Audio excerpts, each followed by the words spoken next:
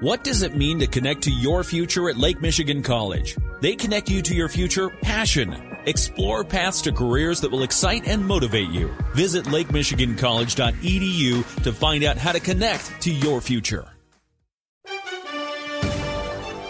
Make it 3 wins in 2 days for the Detroit Tigers.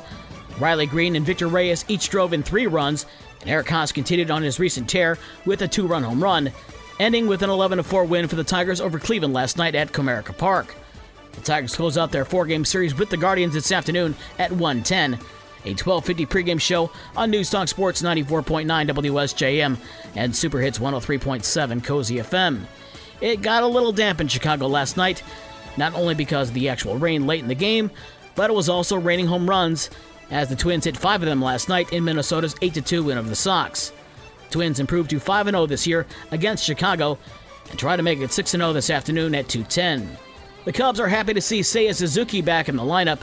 Suzuki homered for the 2nd straight game, helping the Cubs to an 8-3 win in Milwaukee.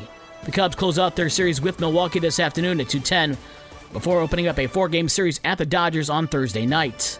Last night in the WNBA, Seattle's Jewell Loyd had 25 points to give the Storm a 95-83 win over Indiana. The win is the 400th win in Seattle franchise history.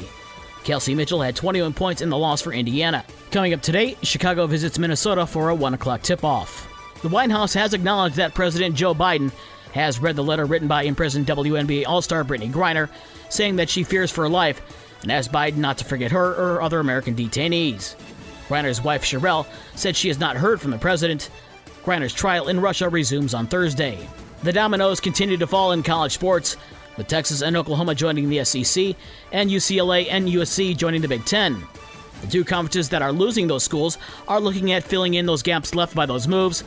The Big 12 and the Pac-12 conference are now looking at joining together. The Pac-12 does have to secure a new media rights deal starting in 2024, and with the loss of the 2nd largest American media market, things could get real tough both from a viewership and financial standpoint.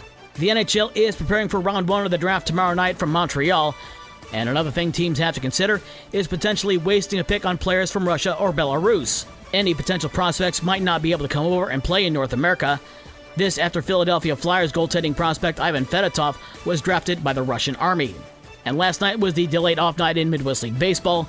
Tonight, Wisconsin is at South Bend, Great Lakes is at Lansing, and West Michigan visits Dayton. All 3 of those games start at 7:05. For more sports and the scores from last night and the schedule of today's games, visit the podcast page on this station's website. With your morning sports for Wednesday, July 6th, I'm Dave Wolf.